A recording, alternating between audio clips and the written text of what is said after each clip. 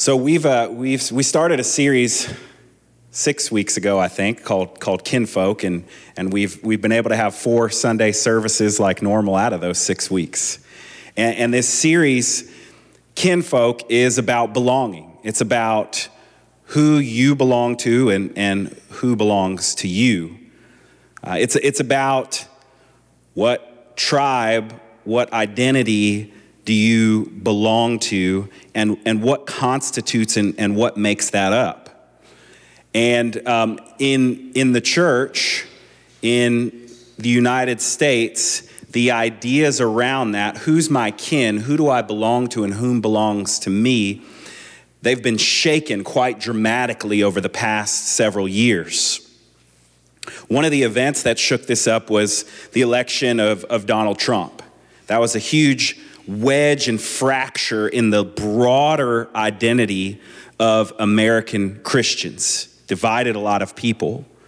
Another huge factor has been isolation in the pandemic, of being far away from one another physically and otherwise. Still further, wedging and fracturing the identity of the church and whom do we belong to has been how we've responded to the pandemic, whether it's been wearing masks or not, vaccines or not, social distancing or not. And in the middle of all of that last year, we were on this collision course, and it became unavoidable with the bright, sunny story that America tells about itself and the realities of the stormy racial injustices that have started 403 years ago and proceed and continue to this day.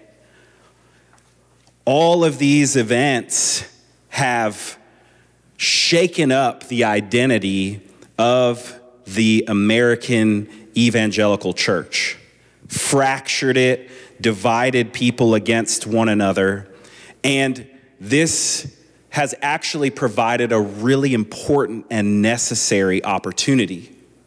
An opportunity. Because what was found out through these various events, and even through polling different people who consider themselves Christians, what was found out is that the deal breakers for them, oftentimes, if they were to stay in a congregation or not, were not really about Jesus.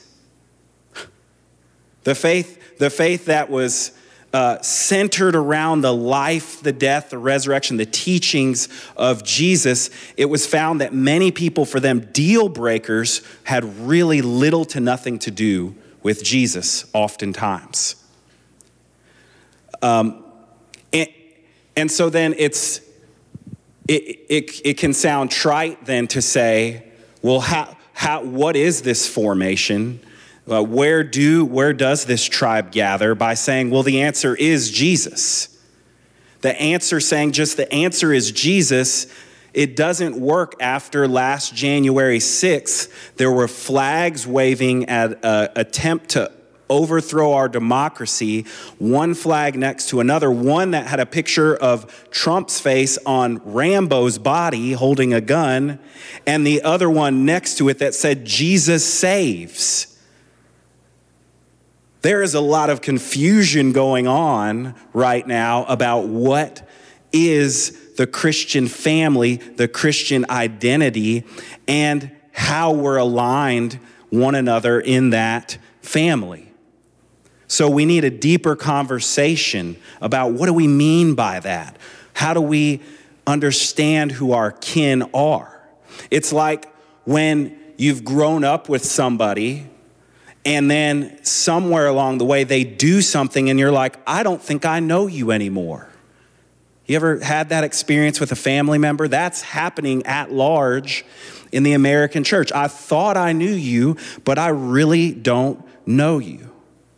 And so that's in part what this series was born out of. It was trying to rethink and revisit, what does it mean to be kin? What does it mean to belong to one another? And what are the things, the people, and the experiences that unite us together. So we started this series talking about baptism, talking about this birth into a family. That's how you get into a family. You're born into it. And so we discussed baptism and how we're born into the family of God and how that plays out. And then we talked about, the following week, we talked about communion, coming to the table together where we eat and how that forms us into the family of God.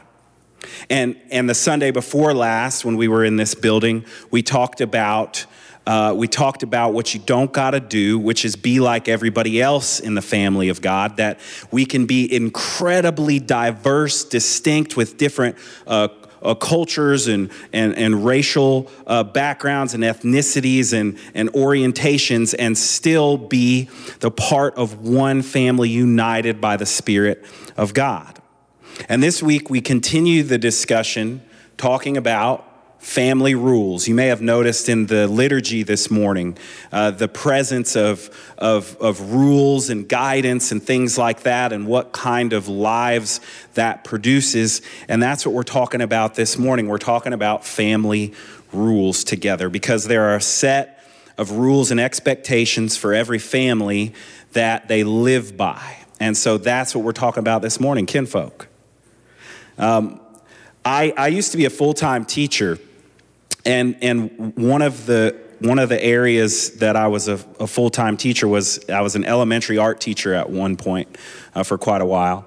And I was working at a school, Berclair Elementary, and I was only there a couple days a week, and I was the only male in that school other than the PE teacher and the principal.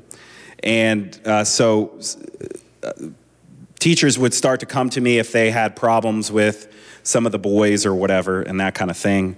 And one time at the end of the school day, I was working on some stuff in the classroom, and the other art teacher came to me and she said, "Hey, I got a problem. I need your help. There's this kid, Emmanuel, whom I knew from the past. I knew him since he was little from a tutoring thing. And Emmanuel was in the after-school program, I'm being told, and he just got up in the cafeteria. He just got up and walked out and walked to his house that was down the street." And so this teacher is explaining this to me, and she's like, "Yeah, he said," he mumbled something about that it wasn't a good use of his time. He's like a fifth grader or fourth grader at the time. And she's sitting here telling me, and she's so serious and all this, and she starts to realize by the look on my face that I don't think about this the same way that she does. Because I was like, wow, that's really astute of him.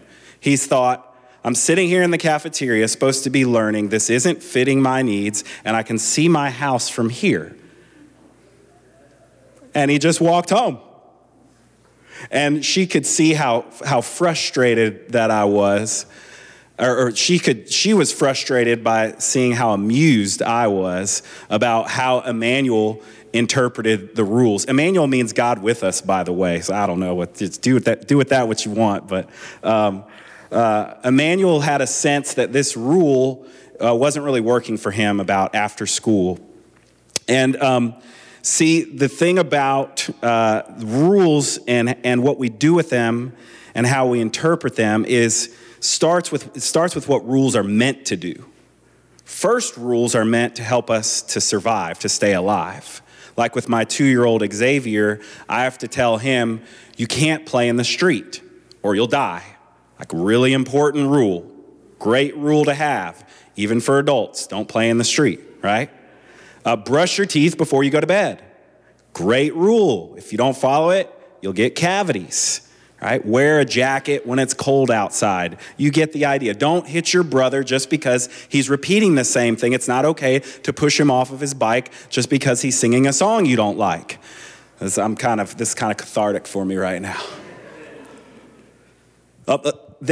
So rules help us survive, but they also can help us to thrive, right? Like Mandy telling her son, like, study for the ACT. Like, that's going to be a rule. Like, you got to study for the ACT so you can get into a good college. Or, hey, you need to start saving 5 to 7% of your income. That's going to be a rule in the household. Or don't have sex until you get married because I'm not paying for you to have a family when you're still a teenager and you're trying to finish high school. Or like, don't gossip. Be truthful. These kind of rules and others can help us to thrive. So rules can help us to survive, and they can help us to thrive. But what happens when rules aren't doing either one of those things? What about when, like a manual, you're like, this rule's not helping me, and I'm just kind of like walking out, and I'm going to do something different? Well, here's the thing. Rules aren't just to keep us alive, and they're not just to help us get a predetermined goal flawlessly. Rules are the guidelines or the railings that can lead us to wisdom. That can lead us to wisdom. And that's really important because you don't start out making rules for yourself. And the reason is because you haven't lived life yet like the person who's made the rules. So I know that my son Xavier shouldn't play in the street because he'll get hit by a car, but he doesn't because he doesn't know how all that works yet. So inherent in the idea of rules is the possibility of wisdom, because you're learning that there are things you don't know about that you have to trust other people to help guide you and help navigate through life. So the type of wisdom that you end up with, the type of paradigm for living your life, is really dependent upon whose rules are you going to adopt? Whose rules are you going to follow in your life? Whose rules are going to guide your thinking about what's right and what's wrong?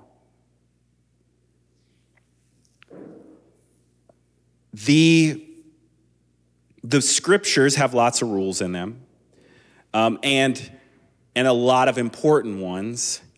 And those rules have to be revisited and looked at and understood within their context. Because here's what's happening. I want y'all to hear this, and I think everybody probably knows this and is thinking about this, but the same rules in the same book, as I talked about in the beginning, has led the church to wildly different conclusions about what type of life we should live, which makes it difficult to be family when you don't share those things in common.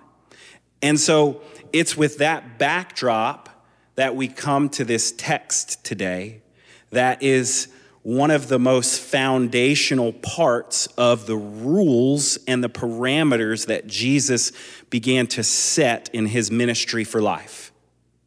And I dare say it's one of the most frequently ignored in the history of American Christianity. So that should tell us something. That should help perk up our ears, tell us to listen a little bit more closely, stay awake, shake your neighbor, right? This ain't just regular old 6th grade math situation here that we're in. Some of you are like, I really like 6th grade math, right? So let's take a look back at this text. I want to start back in verse 20 of Luke 6, okay? So in verse 20, Jesus, it says, the narrator, Luke says, looking at his disciples, Jesus said, "Blessed are you who are poor, for yours is the kingdom of God. Blessed are you who are hungry now, for you will be satisfied. Blessed are you who weep now, for you will laugh. Blessed are you when people hate you, when they exclude you and insult you and reject your name as evil because of the Son of Man. Rejoice in that day and leap for joy, because great is your reward in heaven. For that is how your ancestors treated the prophets." So in these first several verses, Jesus says something really astonishing to the people there. He says, hey, the condition that you are in, the place where you are is actually a place of blessing. That's what he's starting out saying here. And it doesn't really make sense at first. And then he goes on not just to say these are blessed positions, But then he goes on to give woes, which is like, whoa, like don't do that. Or like you're in big trouble if you keep doing this, or where you're at is a dangerous place to be. So he says in verse 24, but woe to you who are rich, for you have already received your comfort. Woe to you who are well fed now, for you will go hungry. Woe to you who laugh now, for you will mourn and weep. Woe to you when everyone speaks well of you, for that is how their ancestors treated the false prophets. Now, sometimes when I first look at this, I'm like, this kind of seems like a chicken and egg sort of situation, because it's like, well, if I'm hungry and I'm blessed for that, but then I'll be well fed. Well, then am I in the category of the people in the woe there? And then so I'm in that bad category, and then it reverses back around eventually, or like what's going on here? Should I starve myself so that I could be blessed? Some of you've probably done that before, right? Like, I'm going to intentionally not eat before I go over to my friend's house because I know they make this fire chicken and rice dish that I really like. Or like, I know if I say I'm hungry, then they might suggest ordering some hot wings. I guess chicken's on my mind right now, y'all. By the way, hot wings, totally, you can bring that. That's New Orleans approved, by the way, to the Fat Tuesday feast. The interpretation of these Beatitudes really depends on what you're coming to it with, what your background is in life, and what you want to see in Scripture. What we can't deny here, though, is that there's a reversal of conditions taking place. Jesus is saying those who are without will have what they need. And in fact, in this moment of not having what they need, they are blessed. He's not giving a command. Did you hear that? Did you see that? He's kind of saying, like, this is how it will work in the kingdom of heaven. He's not saying this is something to strive for. There's no striving words in here. It's like, be careful that you become hungry. He's not saying things like that. He's blessing states people are already in. What changes this, what changes somebody who's hungry and is just plain old hungry, is Jesus' presence here. If we look back at the previous verses, we see that people were coming from all over the place to be healed, to be taken care of by Jesus, to hear from him. It's his presence that makes these situations blessed, but that's not all. That's not all. Jesus is describing a lack of justice. He's describing a lack of justice. Talk about biblical justice. I get so frustrated sometimes when I hear that phrase be thrown around to mean all different types of things. Biblical justice, to sum it all up, is that the poor are not poor anymore and the hungry are not hungry anymore, and that those who are on the outskirts are brought in. That's that feast that Jesus talks about in the New Testament. If you want to seriously grapple with biblical justice, you have to grapple with that. If there are poor, if there are hungry, then there is a lack of justice. If there are those who have plenty and those who have none, there is a lack of justice taking place. So here's why this is so important to talk about. We're talking about kinfolk, family rules, right? Jesus is establishing here in his context rules for a family that are hungry, that are oppressed, that are unfairly ruled and governed. And so if we try to come to this text and make it about some moral imperatives for the people who are not in that position, we're immediately starting off on the wrong foot, and we get to completely wrong conclusions about those things that will allow us to continue oppression of those who don't have what they need. These are the family rules of Jesus, the rules that changed the entire Western world without a single sword being thrown at somebody, without an arrow being launched into the air. There's a writer named Howard Thurman. He was incredibly influential and almost virtually unknown in the evangelical world for a very long time. But in fact, he was one of Dr. King's closest companions in that this book he wrote, Jesus and the Disinherited, was thought to have, it's been said that King carried this book around with him wherever he went, in all of his travels and all of his activism and speech writing and things like that, and speech giving.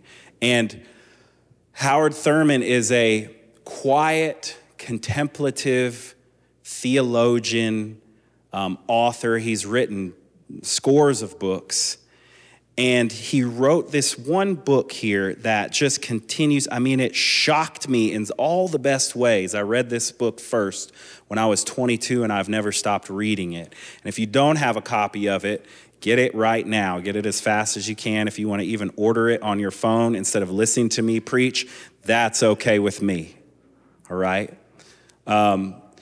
In this, he takes and grapples seriously with the context that Jesus is setting out his life and his teachings.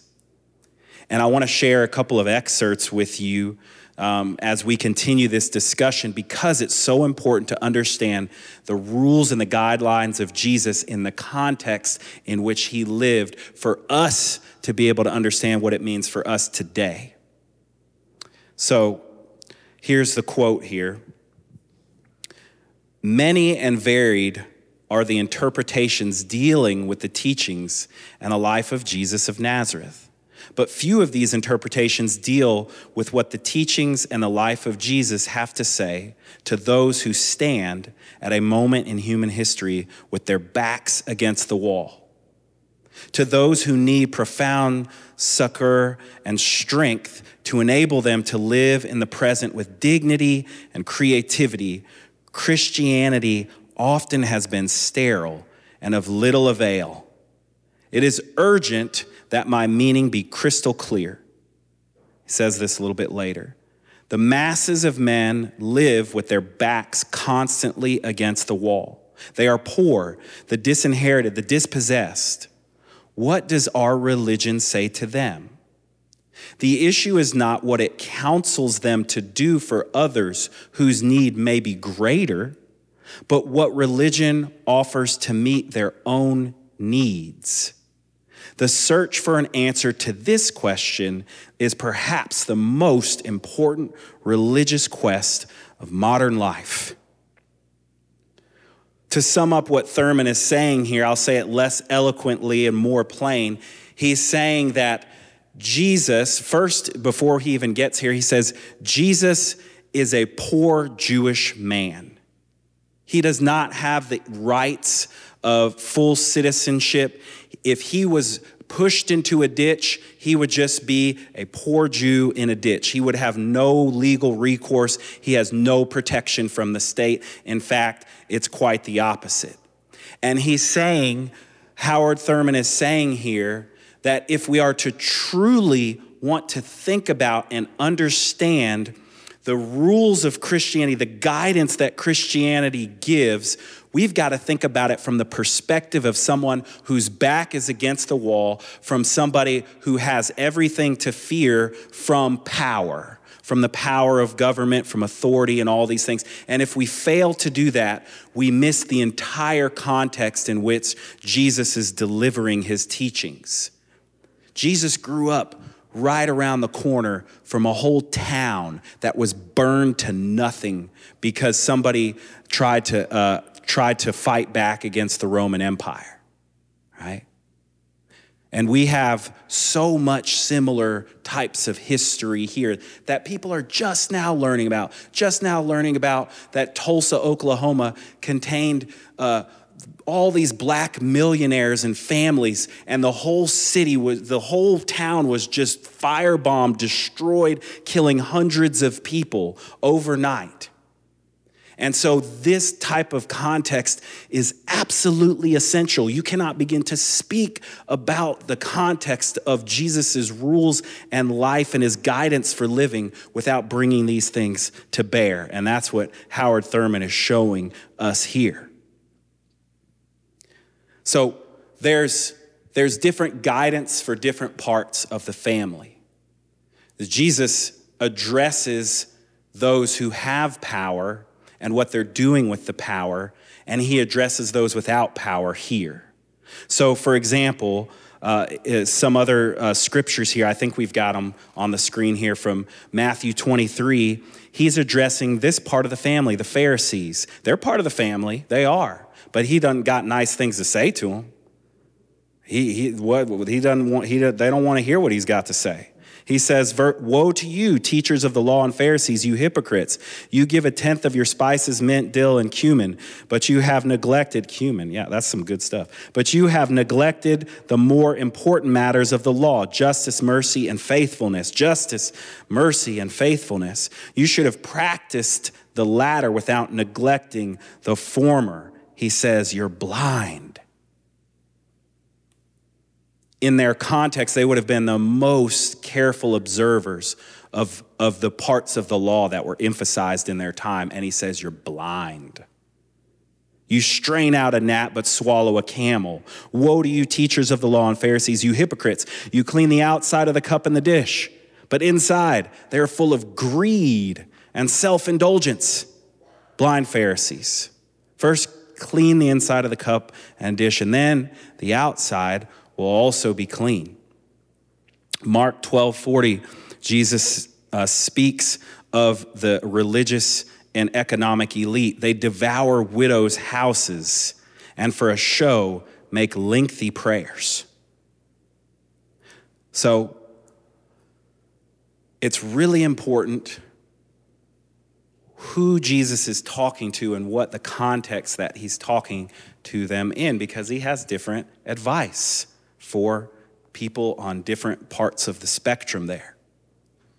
And again, I want to remind you that in these Beatitudes, who he's talking to, it's a crowd of people who are distressed, who have come to be healed from their diseases, who different times we see are very hungry, they don't have enough food to provide for themselves, that are troubled by, as it says, impure spirits to be cured, that they just needed to touch Jesus. They were needy people, that the family rules were first made for those whose backs were against the wall.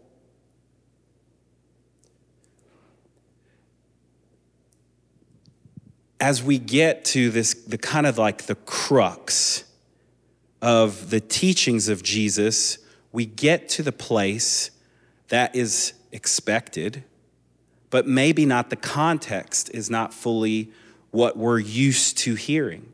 The place we move towards is to the cross, is to the place where Jesus dies. And in the family rules that Jesus establishes for his people, he establishes a rule where violence is not going to solve these problems, where violence cannot be the way that the hungry person gets fed. It cannot be the way in which the oppressed are overthrown. Even though he has sharp, harsh things to say, it's never to resort to violent means and violent ends, which means automatically everything is upped when you think about how creative you have to be, how spiritually creative, the sole force of creativity that it takes to try to imagine a life where if you are being oppressed, if you are being hurt or taken advantage of, violence is not the answer. And here's the big rub. The Christian expression in the United States thus far has almost always, on a large scale, been complicit with violent responses to things that it does not like. I won't go into all of that this morning, but I do want to share one more quote that Thurman talks about this as we journey these family rules to how the cross expresses this rule of pacifism and nonviolence. I want to start with what the trouble that violence is to the people who are the blessed. Thurman says the threat of violence within a framework of well-nigh limitless power is a weapon by which the weak are held in check. Artificial limitations are placed upon them, restricting freedom of movement, of employment, and of participation in the common life. These limitations are given formal or informal expression in general or specific policies of separateness or segregation. These policies tend to freeze the social status of the insecure.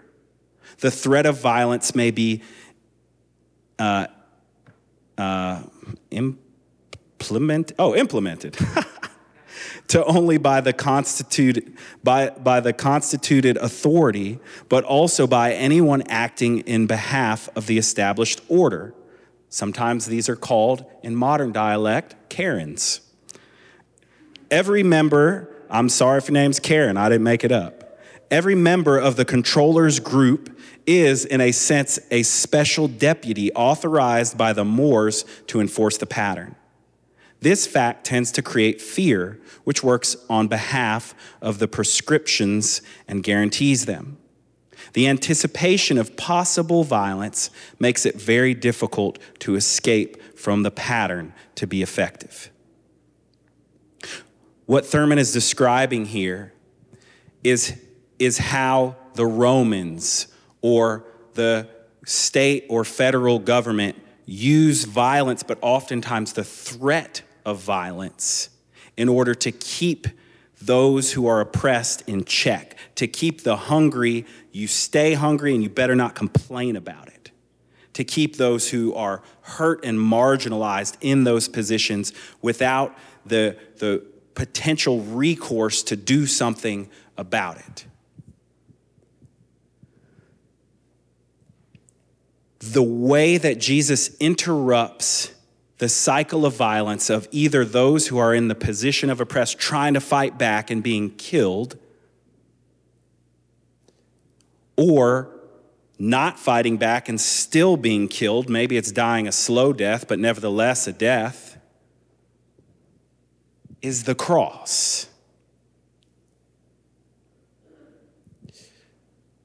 Is responding with power without violence. I've been struggling with this for a long time. I don't know I have not figured out how to be a pacifist. I've not figured out what it means to respond to every situation creatively like Jesus was able to do without resorting to violence. Because here's the thing. We can completely ignore this if we only talk about Jesus died on the cross to save me from my sin. We can ignore the fact that he never, ever, ever resorted to violence except for to save some sacrificial animals by driving them out of the courts with a whip so that they wouldn't be sacrificed and that the unfair dealings in the temple couldn't go on. You want to talk about family rules. We've got Jesus saying, blessed are you whose backs are against the wall. I'm here to feed you. I'm here to heal you. I'm here to bring what you need, and I'm here to critique power. I'm here to say those of you who have all the resources and see people who are without them and you don't share them, you don't think about what it is to do, woe to you. It won't stay like that forever because I'm here now. And yet does it without turning into the very thing that he's critiquing.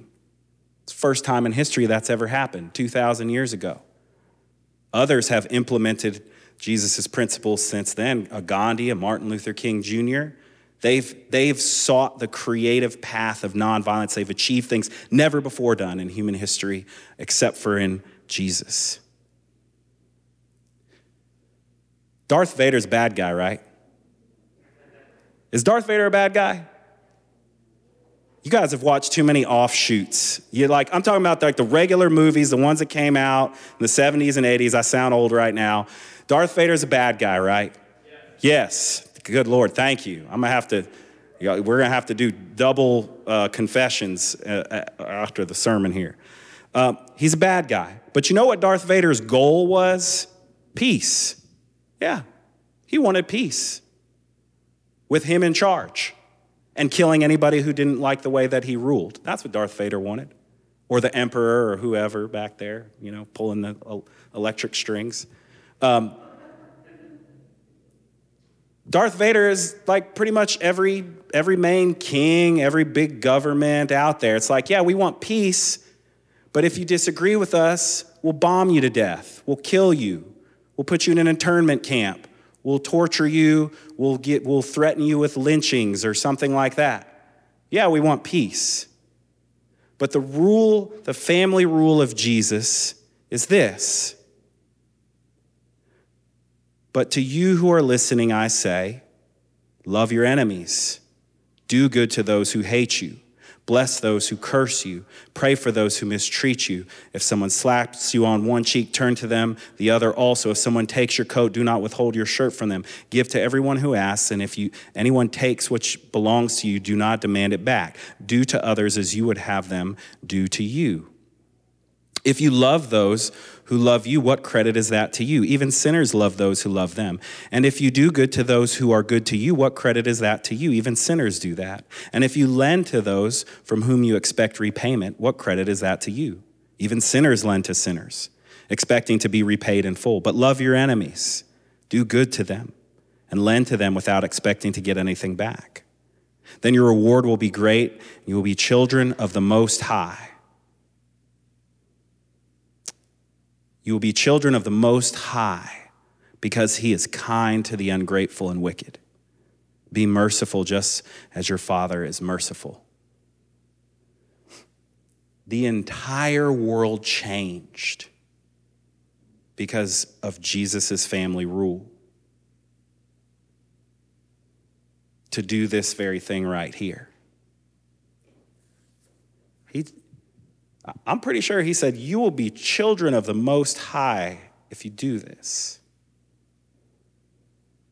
So we got some things to figure out as a church about whose rules have we really been following. And if it means, well, Jamin, how do you do this? It's either this or that. Yeah, I don't know all the answers either. That's why it's called faith and mystery. I'm called to do something impossible, to see a reality, the kingdom of heaven that's never been seen, and so are you. So let's come to the table and eat until we figure it out.